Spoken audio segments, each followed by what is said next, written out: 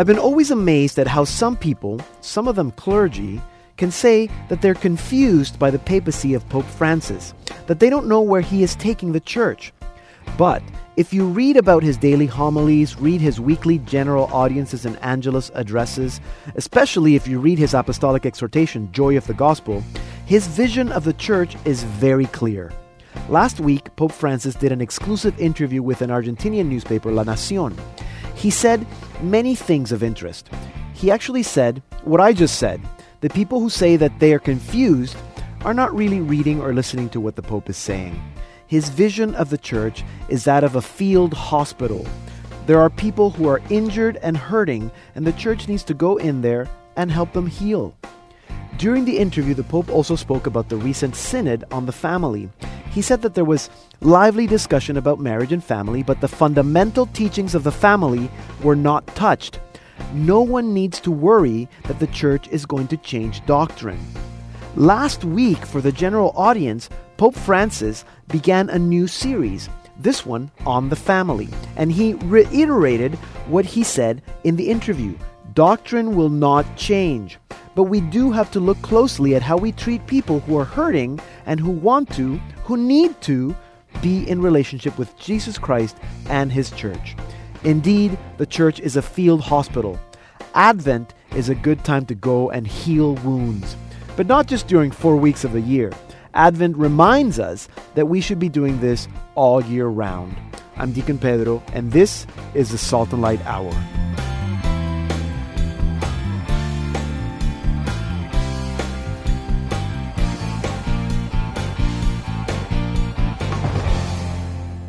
Hello and welcome to the Salt and Light Hour. I'm Deacon Pedro. First, a winner. Anthony Heslenfeld of Daysland, Alberta. Anthony Heslenfeld has won a copy of Dan Schuete's book, God With Us, that we featured last week. And for the rest of you, remember that we give away prizes every week. Entering our weekly draw is very easy. Just go to saltandlighttv.org/radio and sign up where it says Stay Connected for a chance to win weekly prizes. All we need is your name and email address. And if you prefer, you can visit us on Facebook, comment on our posts, and that will also get you entered in the draw.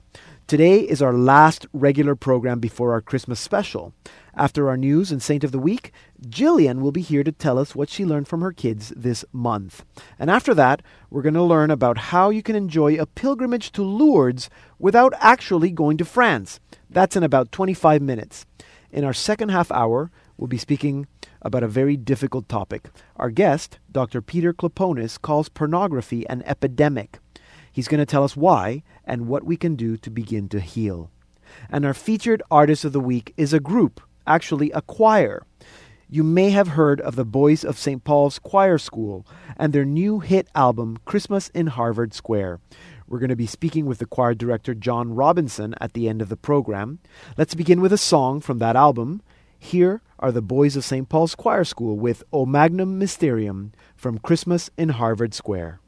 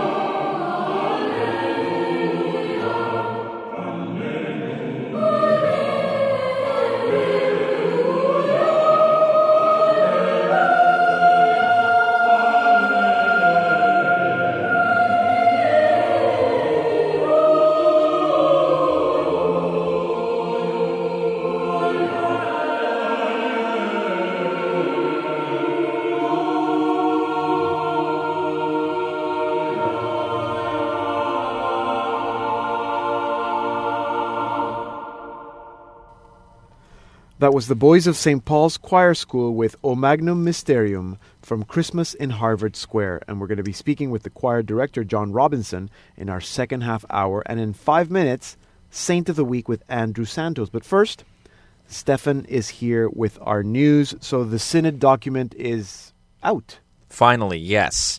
The Lineamenta, as it is called, was released by the Vatican this week.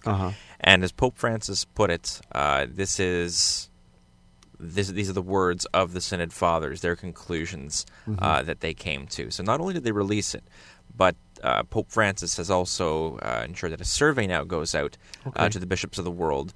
So once again, this can work as a preparatory act and for next year's synod on the family in 2015. So this is the working document for the ordinary synod of 2015, October 2015. Precisely. Okay, good.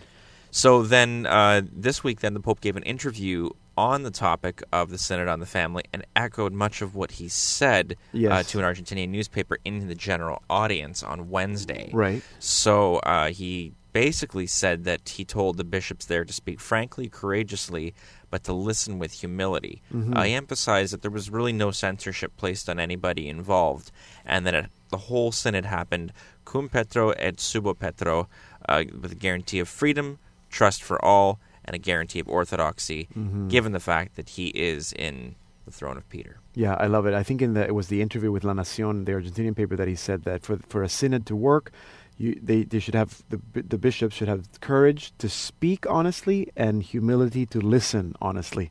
So that's good advice. The Vatican has also been outspoken about nuclear weapons. Yes, they have. At the Vienna Conference on the Humanitarian Impact of Nuclear Weapons this week, Archbishop Silvano Tomasi, who represents the Holy See at the UN's offices in Geneva, gave a talk written by Pope Francis that really came down hard on nations for their, first of all, having nuclear weapons at all, but the message coming out of it was that there needed to be action. For years, the Nuclear Non-Proliferation Treaty has been in effect for many nations in the world. There are still some very obvious major nuclear powers that have not signed on to that. But the Pope is encouraging dialogue between nuclear powers and non-nuclear powers to talk not just to each other, but to civic and religious institutions in order to find a way to eliminate nuclear weapons from the world. Because even though we've seen an 85% reduction since the end of the Cold War, we still have 17,000 weapons that could be fired at a moment's notice, and even one of those would devastate the world. Yeah, okay, we'll see what happens with that. And I guess not directly related, but not completely unrelated, because the message for the World Day of Peace has also been released. Precisely, by Pope Francis this week. The message this year is no longer slaves, but brothers and sisters. So this really jumps on the theme of modern slavery, something the Pope's really been big on. And since he began his pontificate, he referred specifically to forced agricultural, mining, and manufacturing labor, sexual slavery, forced marriages, people who were forced to fight as soldiers, terrorism, organ trafficking, cross-border adoption. These are all things that he says require a serious mobilization comparable to the size of the issue, saying that not one country can simply solve these things. And in terms of sort of the manufacturing, the labor side of things, he really called on people to say that, we often talk about businesses needing to be responsible in their practices, but he says equally consumers need to be responsible in the choices they make for the things they buy, that this is not simply an economic choice, but an ethical and moral choice in everything you buy in your daily life. Yeah, good. So it's forcing us to think about peace from a different point of view. Thank you, Stefan. You can watch Stefan and get the latest updates on Perspectives every day, Monday to Thursday on Salt and Light TV and online at saltandlighttv.org. Hi, I'm Dan Schutte. You're listening to the Salt and Light Hour with Deacon Pedro. You can podcast the show for free at saltandlighttv.org/radio, and you can tell us how much you like the show by emailing us at radio@saltandlighttv.org. And now it's time for Saint of the Week with Andrew Santos. How are you, Deacon? I am very good. How are you this week? Very good, thanks. So we have two saints today. Two saints, yeah, keeping up with our Advent and Christmas saint. Yes. With our Advent and Christmas saint list. So I think today we're going to look at St. Francis Xavier. Okay. And we're going to look at St. Ambrose. Oh, yeah. Yeah. Good. So St. Francis Xavier, we know he was born in a family castle of Xavier, which is near Pamplona in the Spanish Nevada area. And I was there for World Youth Day 2011. Really so nice. Being there was just so surreal. And just this beautiful, beautiful castle in the middle of the Spanish landscape. Sent to the University of Paris, 1525. It was there that he got his licentiate.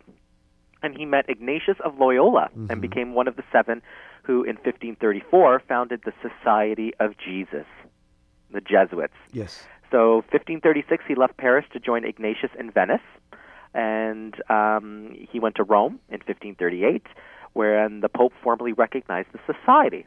Now, interestingly enough, you fast-track to today, and we have the first ever Jesuit Pope, which is just awesome. So during the decades to come, he converted tens of thousands of people to Christianity. He visited the Paravas, which is at the tip of India. And he went to a whole number of places. He went to Malacca. He was known to go to New Guinea. He was in the Philippines for about 2 years. Was off to Japan for a number of other years. And in 1551, India and the East were set up as like a separate province. And Ignatius made Francis Xavier its first provincial. So in the year 1552, he set out for China. China being all mission territory at that time, and he landed on the island of Sanxian within sight of his goal. But he died before he was able to reach the mainland. Right. So working against great difficulties and language problems, the Chinese language can be very, very interesting.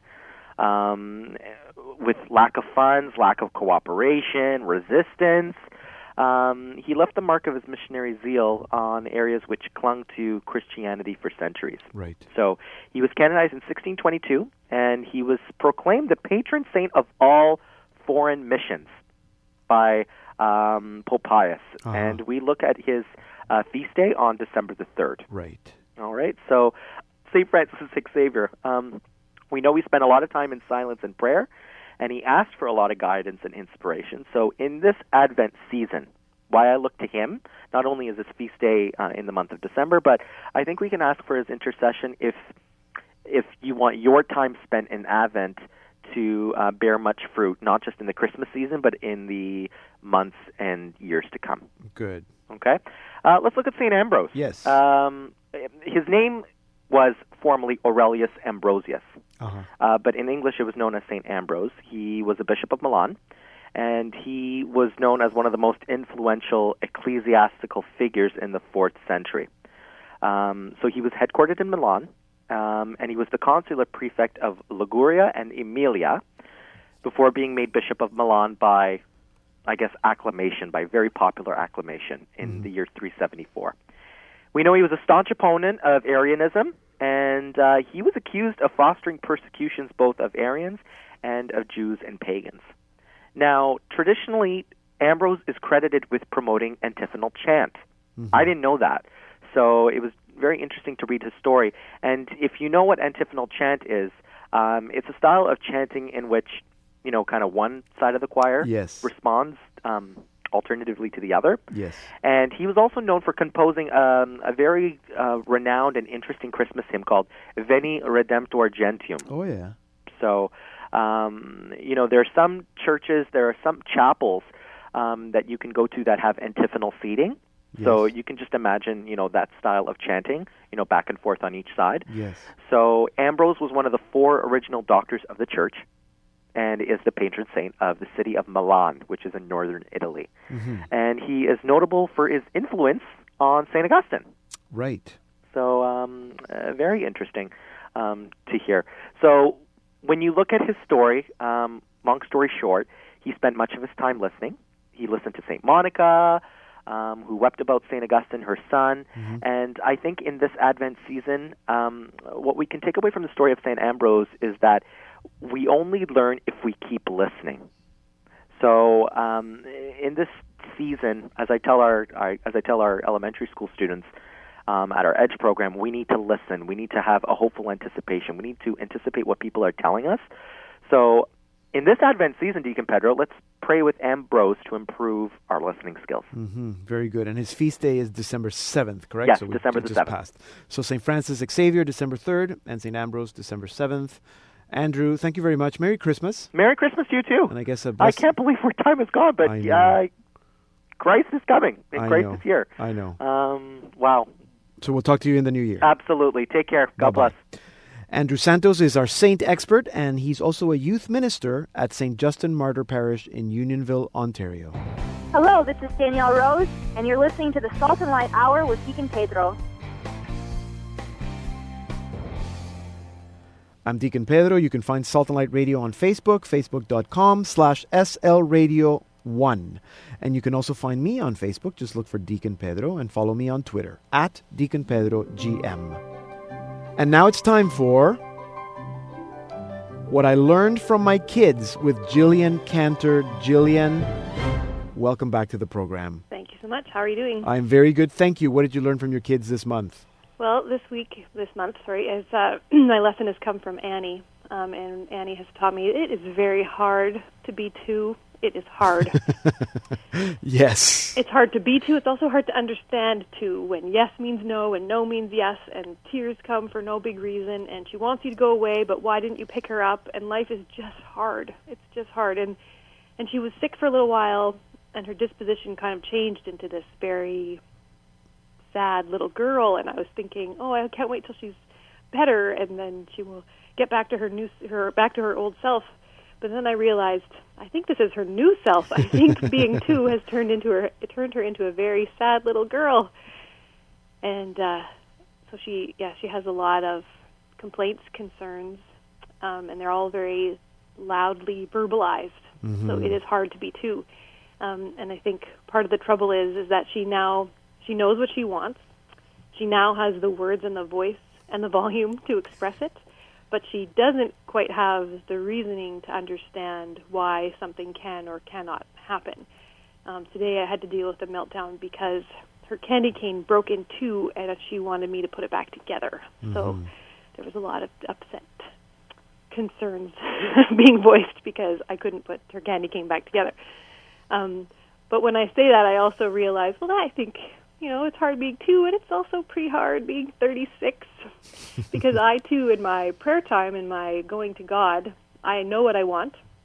I have the words and the voice and the volume to express it, but I lack the understanding and the reasoning to know why God will or will not do something that I have brought forth to Him. Mm-hmm. So as hard as it is to be two, I realize it is a reflection of me and even in my adulthood, for how I relate to God and come to Him in my prayer time. So it gives me pause when I'm dealing with her, when she's in the middle of a meltdown or a tantrum, to just think, how am I handling my requests to the Lord? So it's hard to be two, Pedro. Yes, and hopefully you're not having meltdowns, but I know we do as adults have meltdowns with God. Not quite. My meltdowns don't look quite the same as hers, but they still happen. We more learn, inside my head. Inside meltdowns, we learn to internalize them. Yeah. Good lesson. I'm sure that maybe one of our listeners will write in with a suggestion as to how to put together a candy cane that is broken.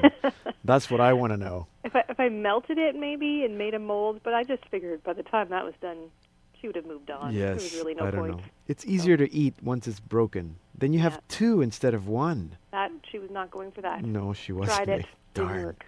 Mm-hmm. Oh, well. Well, Jillian, it sounds like there are lots more candy canes coming with Christmas. I don't know after that if we're going to bother with any more candy canes. Have a Merry Christmas and a joyful Advent journey as you approach Bethlehem.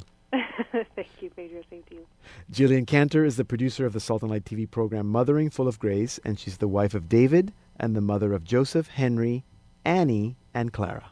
Hello, I'm Dale Ahlquist of the American Chesterton Society, that Chesterton guy, and you're listening to the Salt and Light Hour with Deacon Pedro.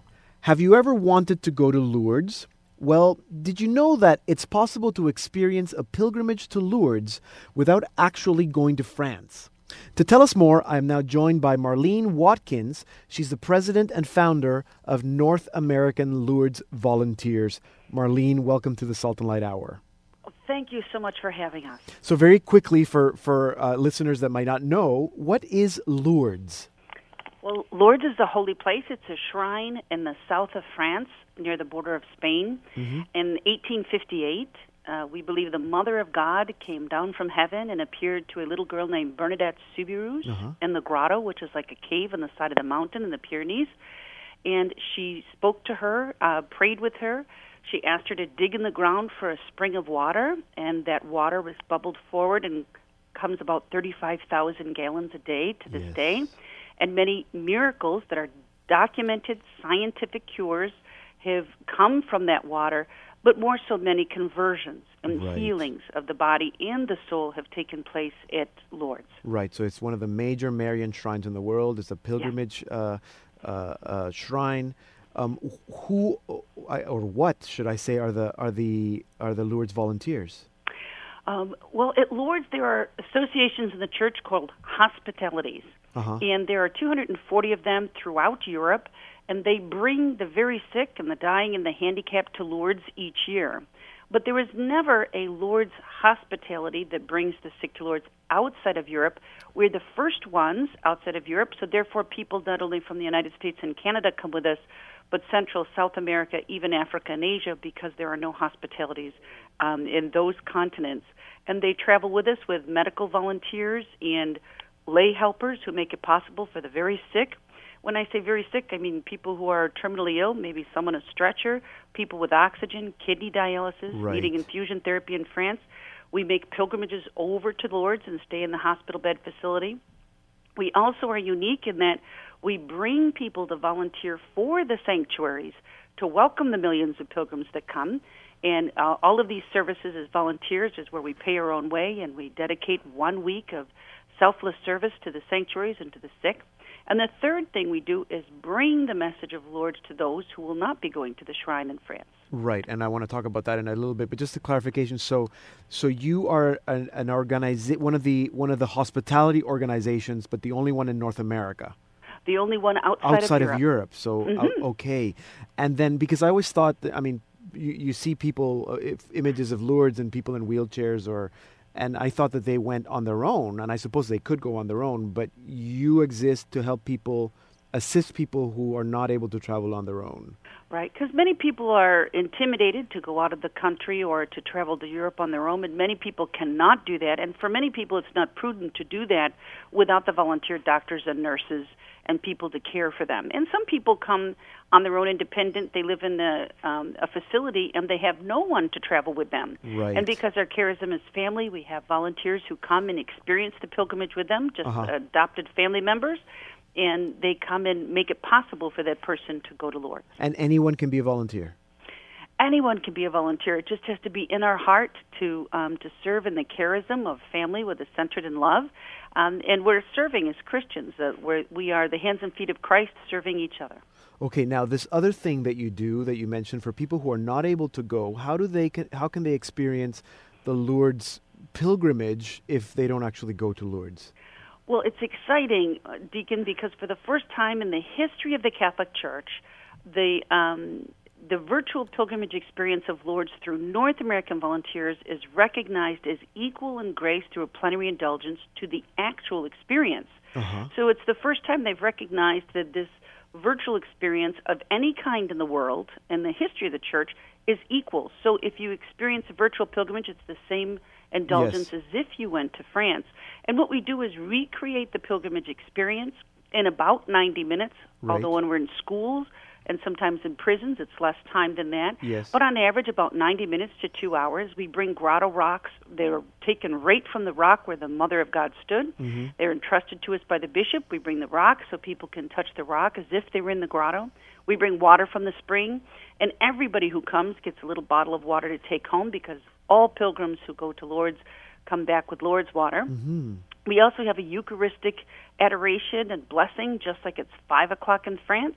And then we have a rosary procession if it's candlelight in the evening, or if there isn't a rosary procession, we have Eucharistic procession inside the church when possible, and we pray a decade of the rosary together. And all of this is a prayerful experience intermingled with the history of the apparitions. And because we are trained guides of the sanctuaries at Lourdes, France, giving the virtual pilgrimage, we have these big images on as big a screen as we can project. Right. And instead of being in the grotto talking about the message of Lourdes, we're standing in front of an image of the grotto. Instead of being in Bernadette's house, we're standing in front of an image of her house.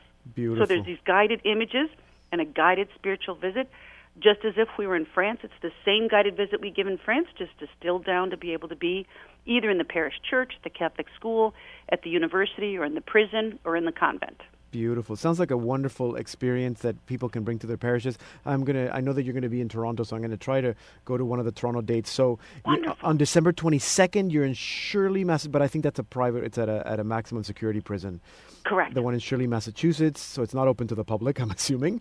January 3rd to the 7th, you're in Toronto and the Toronto area. January 9th in Syracuse, New York.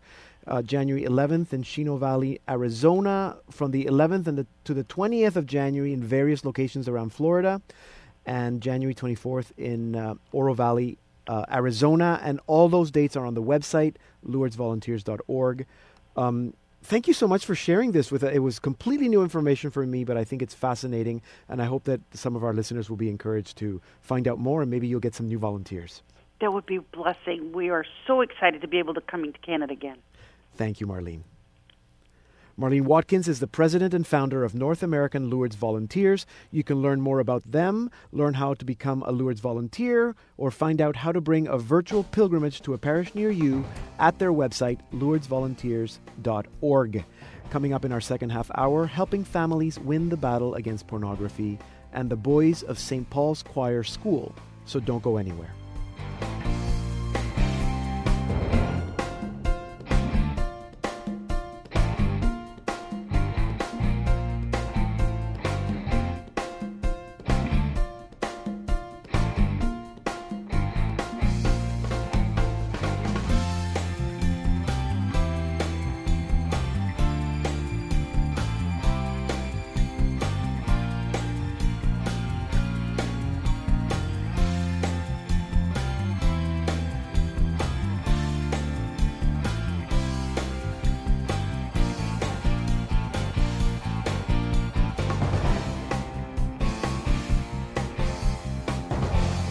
Hello and welcome to the Salt and Light Hour Part 2. I'm Deacon Pedro.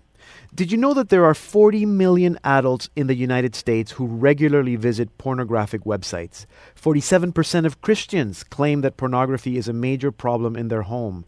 Every second, over $3,000 are spent on pornography. That's over $97 billion worldwide every year. $13 billion comes from the United States. Did you know that child porn generates $3 billion each year? Pornography plays a significant role in 56% of divorces. There are 4.2 million pornography websites on the internet, and every second, 25,258 internet users are viewing pornography. Every 39 minutes, a new pornographic video is being produced in the United States. There are also 100,000 child porn websites worldwide. Now, some may not think that this is a problem, but my next guest calls pornography an epidemic. And to tell us why and to tell us how we can heal, I am now joined by Dr. Peter Kloponis, author of Integrity Restored, Helping Catholic Families Win the Battle Against Pornography. Dr. Pete Kloponis, welcome to the Salt and Light Hour. Thank you. It's wonderful to be here. So how would you define pornography? Pornography is any image that leads a person to use another person for their own sexual pleasure. Right? It's devoid of love, intimacy, and relationship, and it's very addictive. So the key word there being the word use. Use, correct, yes. Now, when a man's looking at pornography, he's looking at that woman, he's not thinking that that's a person with thoughts and feelings and so forth. All he knows is that she's there for his sexual pleasure, and he's going to use her. Okay, so it's not just images of naked people. No, it per could se. be anything. Anything, yeah. Anything as long as that image is being used unquote, used for sexual gratification. Correct, yes. Now, would the Catholic Church define pornography the same way or slightly different or add anything to that definition? Well, the Catholic Church has a very wonderful definition of it in the Catechism of the Catholic Church. Uh-huh. And it is very comprehensive with it. But, it does talk about how it just violates the dignity of the conjugal act, where it's just reducing people to base pleasure. Right. And to me, that's simply using people for your own sexual pleasure. Okay, so for the people who would say, well, what's the problem with that? Why is it wrong? What are the effects of pornography? Well, I mean, the effects of pornography are numerous. First of all, as you said, you just read off some statistics in there. It's ruining individual lives. It's ruining marriages, families, careers, and so forth from all that. And on the more basic human level, it objectifies people. So if I'm a user of pornography and I've created this idea that people can be used as objects, then that is going to directly impact how I relate to people in real life? That's what you're saying? Exactly. It's going to change how you relate to people. It's going to change how you view people. It's going to change your view of beauty, of what true beauty is. The women you see in pornography, thanks to all the plastic surgery, makeups, and digital enhancements, they're not real. They're not real, yeah. They don't exist. Okay? But this is what it really trains men's minds to view that as what beauty is. Right. And then you look at a real woman who's not a size 0, she's around a size 12, and he's not going to be able to appreciate the true beauty of a real woman.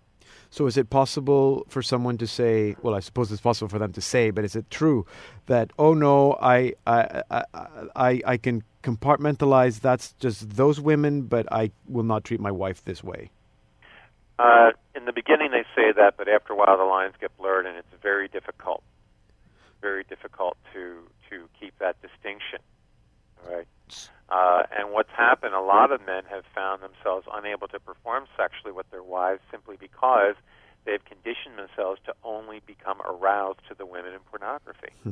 So in your practice, you see very commonly how pornography is damaging marriages. It is. It's devastating what it does. It's adultery. It's as serious as an extramarital affair. Yes. See, for men, it may just seem like images on a computer screen, but for women, those aren't images; those are other people. Right. And for someone who's not married, how I suppose because they've trained themselves to have this idea of women either as objects or as fantasies, then that will impact any future relationships that they will have. Oh, exactly. In fact, there have been several studies that have been done that have shown that college-age men who are regular users of pornography don't want to get married. They believe that true happiness and fulfillment in life is going to come from sexual encounters with multiple women and not by making one commitment to one woman. Interesting. So it's really changing the way people view fulfillment in life, and we know that, going from sexual partner to sexual partner, although it may be exciting in the moment, in the long run, does not fulfill. It doesn't satisfy. Right. Now, I've heard people say, and I think you referred to it as well, as an addiction. How is it similar to other substance abuse per se? Okay. Well, again, we look at, why is it being used? Initially, people get into pornography out of curiosity. They view it as simply adult entertainment, but really deep down inside, they're using it to deal with a lot of negative emotions, stress, anxiety, depression, and so forth. All right? They're self-medicating. Right. They may not believe it or want to think it, but that's what's happened. Second of all, as with other addictions, after a while, a tolerance develops. Right. A little isn't enough. You need more of the drug to get the same effect. So soon that soft porn doesn't work anymore. You get into more hardcore, more deviant forms of porn, violent forms of pornography. Right. In order to get the same effect. And the amount of time you spend pursuing pornography increases. Instead of 20 minutes once a week, it could be an hour or two a day. So there's a tolerance. Thirdly, there's a dependence that develops. The brain has become so accustomed to operating at such a high level of chemical stimulation that it needs to maintain that just to be able to function in daily life. Right? So where do we see this? Well, you have the man who goes online, he views pornography. Afterward, he feels horrible about it, and he says to himself, I will never do it again. And what happens? The next day, he's back at it again. Right. Right? There's a dependence on it. He needs that fix for it. And ultimately, it leads to a life that is out of control because it gets to the point that no matter how hard he tries, he cannot stop. Cannot stop. Yeah. Now, I've heard that because of the way men's brains are wired to be visually stimulated by sexuality, addiction is more of a problem for men, but you say in the book, and you have a whole chapter dedicated to how it affects women, and not the women who are victims of pornography in the pornography, but how women can also become addicted. Exactly. We men, we're wired to be visually stimulated. We see a beautiful girl walk by, we look. It's automatic. That's the way our brains work. Yeah. Women are not wired to be visually stimulated. Yes, they like to see a good-looking man, but they don't usually get into porn. Women are relationally stimulated. Right. That's what gets the brain chemistry going for them. This is why women love romance novels and chick flicks, and of course you've probably heard of the 50 Shades of Grey books, and now the movie coming out and so forth. It's relationship that draws them in, okay? And so, when you eroticize it, right, that's what gets the brain chemistry going and really, gets them addicted. Right? And you look at it, I tell people that, men like to look at beautiful women. That's like running your car engine on gasoline. But when it's pornography, it's like running your car engine on rocket fuel. Right. Right. It's fun and exciting, but pretty soon you're going to get burned out. The same thing for women. Women love romance stories. All right?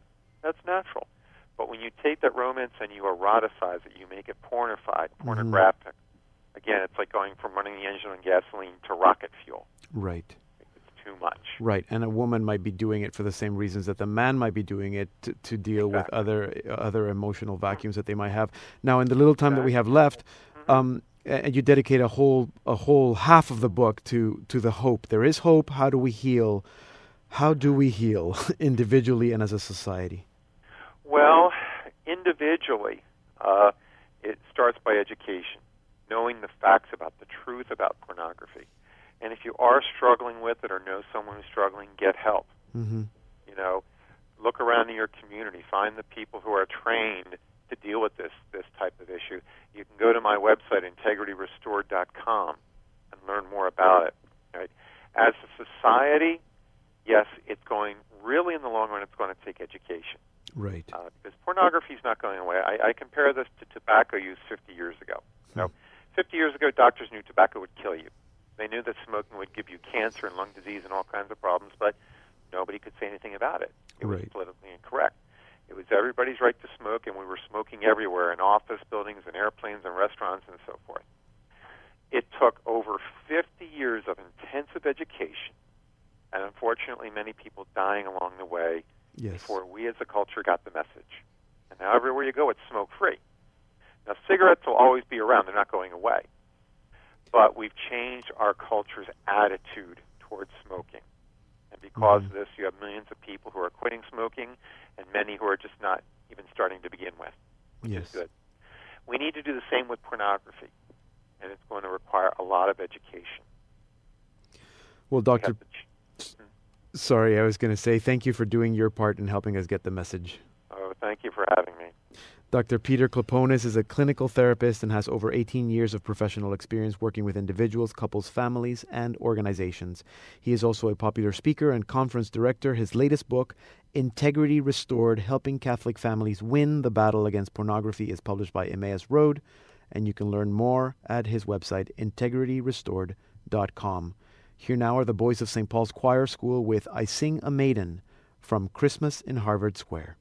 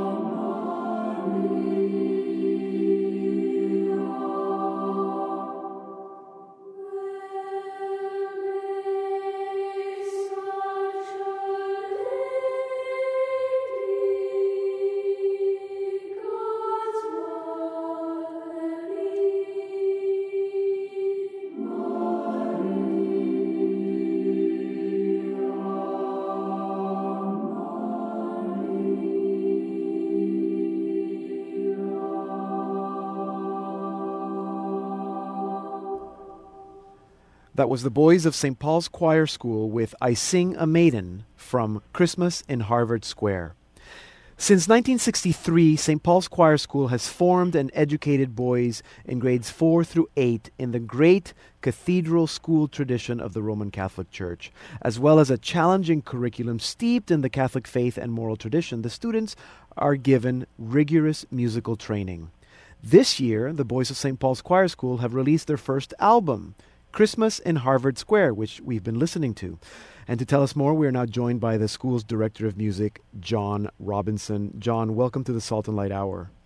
Thank you so very much for having me. It's a great pleasure. So I gave a little bit of an introduction of the school, but can you tell us a bit more about the school? Who's it for? Certainly. The school is the only boys' Roman Catholic choir school in America, so it's absolutely unique. And it's a real gem, which is set up to sing this beautiful music in the church at St. Paul's for daily Mass. And it is that which is our primary calling, and of course, and that which brings the choir to become something really excellent and exceptional. And the new recording that we've just released, Christmas in Harvard Square, is really the first time I think people have been able to hear this unique and historic and beautiful Catholic music sound coming right from here in America. So it's a very special time for everybody. Now, can you give us a little more background? So it's St. Paul's is a cathedral, and the school is attached to the cathedral. Is that how it works? Or it's St. Paul's is actually a parish church. It's the Harvard Catholic Chaplaincy. It's a regular parish, and it's also the home of St. Paul's Choir School. Right. So the cathedral schools, as you say, were set up to serve the music in the cathedrals.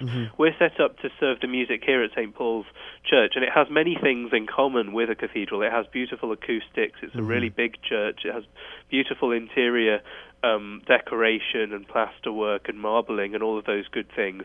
And so the effect of that combined with the singing is just a really beautiful offering, we hope, to God every day at Mass. Right. And it's only grades 4 through 8, so it's the sort of senior elementary students. How many students? Is it a small school? Is it a boarding school? It's a day school. It's a regular day school. So the boys travel in every day from the surrounding neighborhood, and they take a full range of academic subjects at the school every day. And yes, as you say, it's for grades 4 through 8. So when the boys arrive, they are very young, very inexperienced, and really we just look for boys who have the potential to thrive in such an environment. And when they leave us, of course, in the 8th grade, their voices have begun to change. So there comes a point when they no longer sing in the choir, but rather they do other things. They do altar serving, they do reading in the church, they do they sing as well when their voices are changing. They're in an intermediary kind of choir called the Schola Cantorum. But it's a very exciting time for the boys as they're all looking towards high school, of course. And are these children that are looking to musical careers or liturgical music careers, or where do they go to high school? Well, I think the thing that we emphasize to them is just to think about vocations of all sorts, really, and to be open to whatever it is God has in mind for them.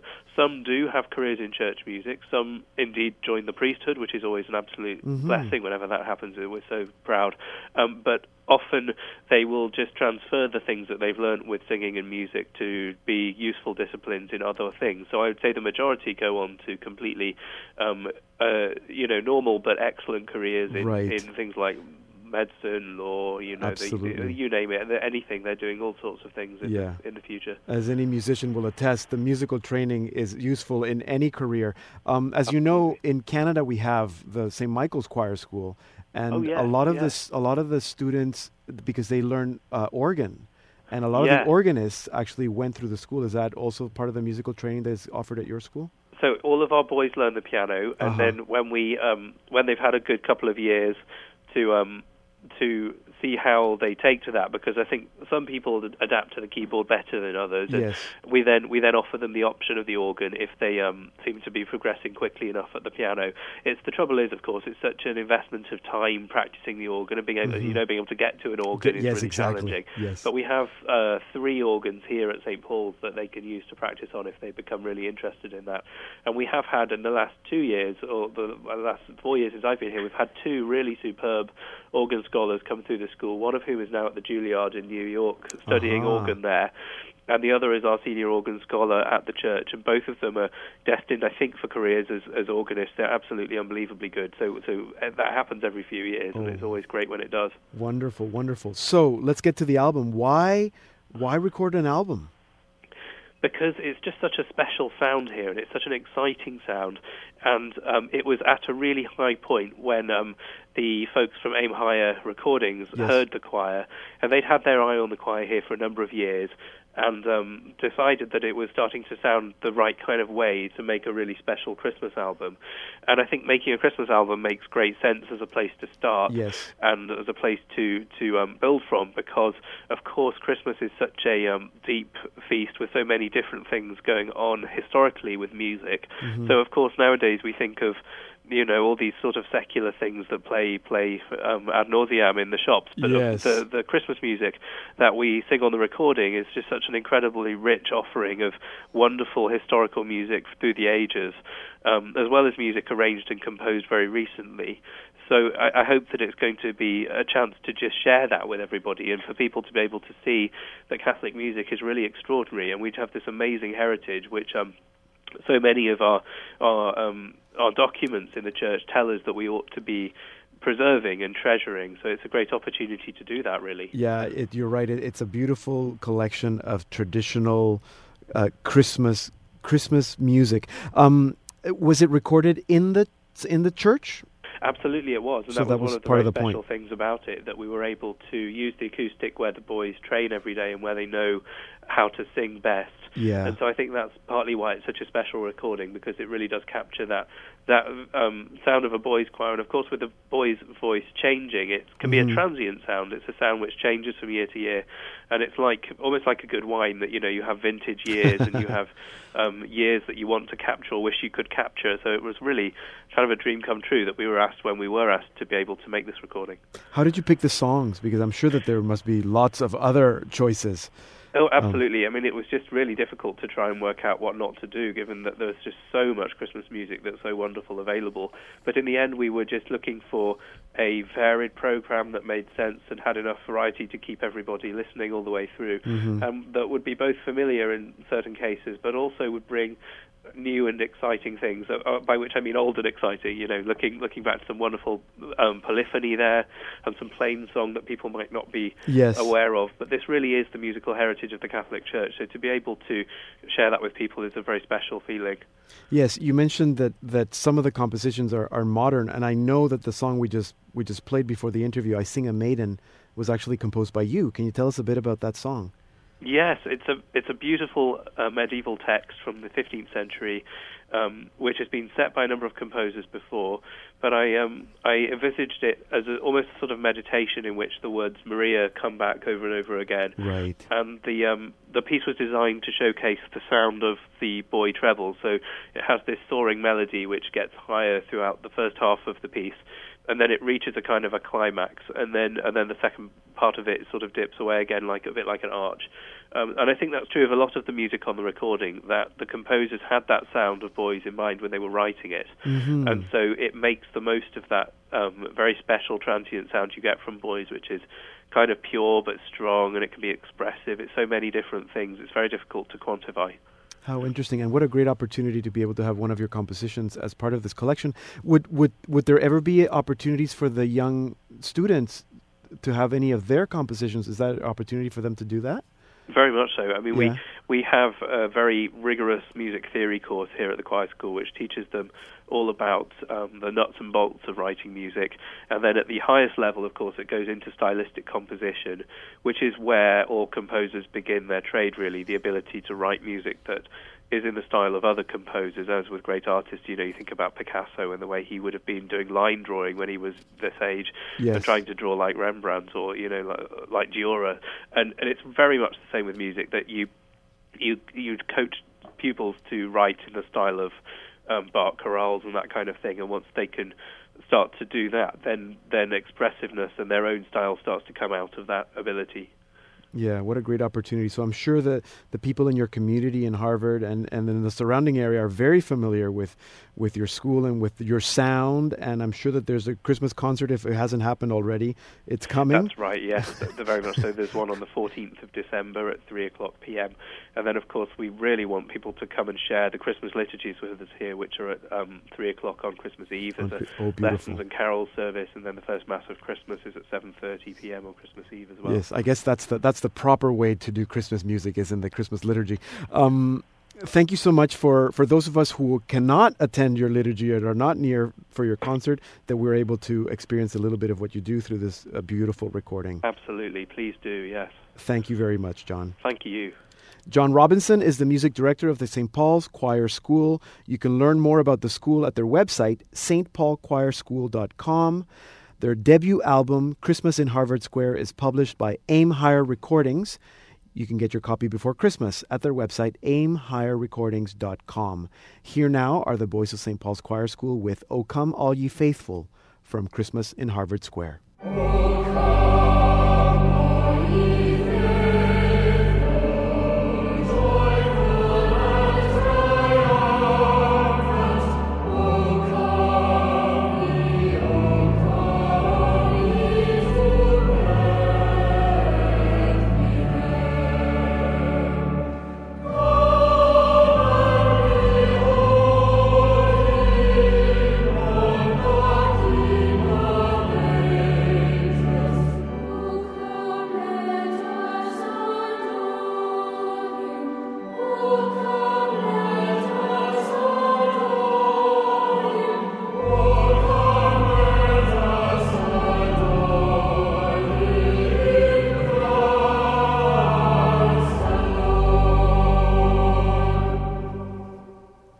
listening to the boys of St. Paul's Choir School with O Come All Ye Faithful from Christmas in Harvard Square.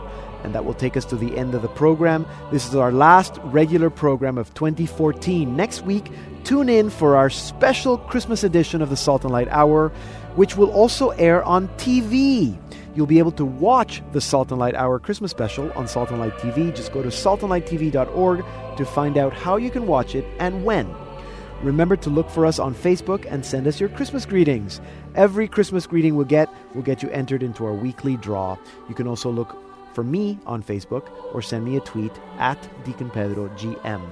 Next week is our Christmas special, and the week after that, I'll be featuring all the new contemporary Catholic albums of 2014, so you don't want to miss either of those programs. That's all for today. Thank you for your support throughout the year, and thank you for listening. I'm Deacon Pedro, and this has been the Salt and Light Hour.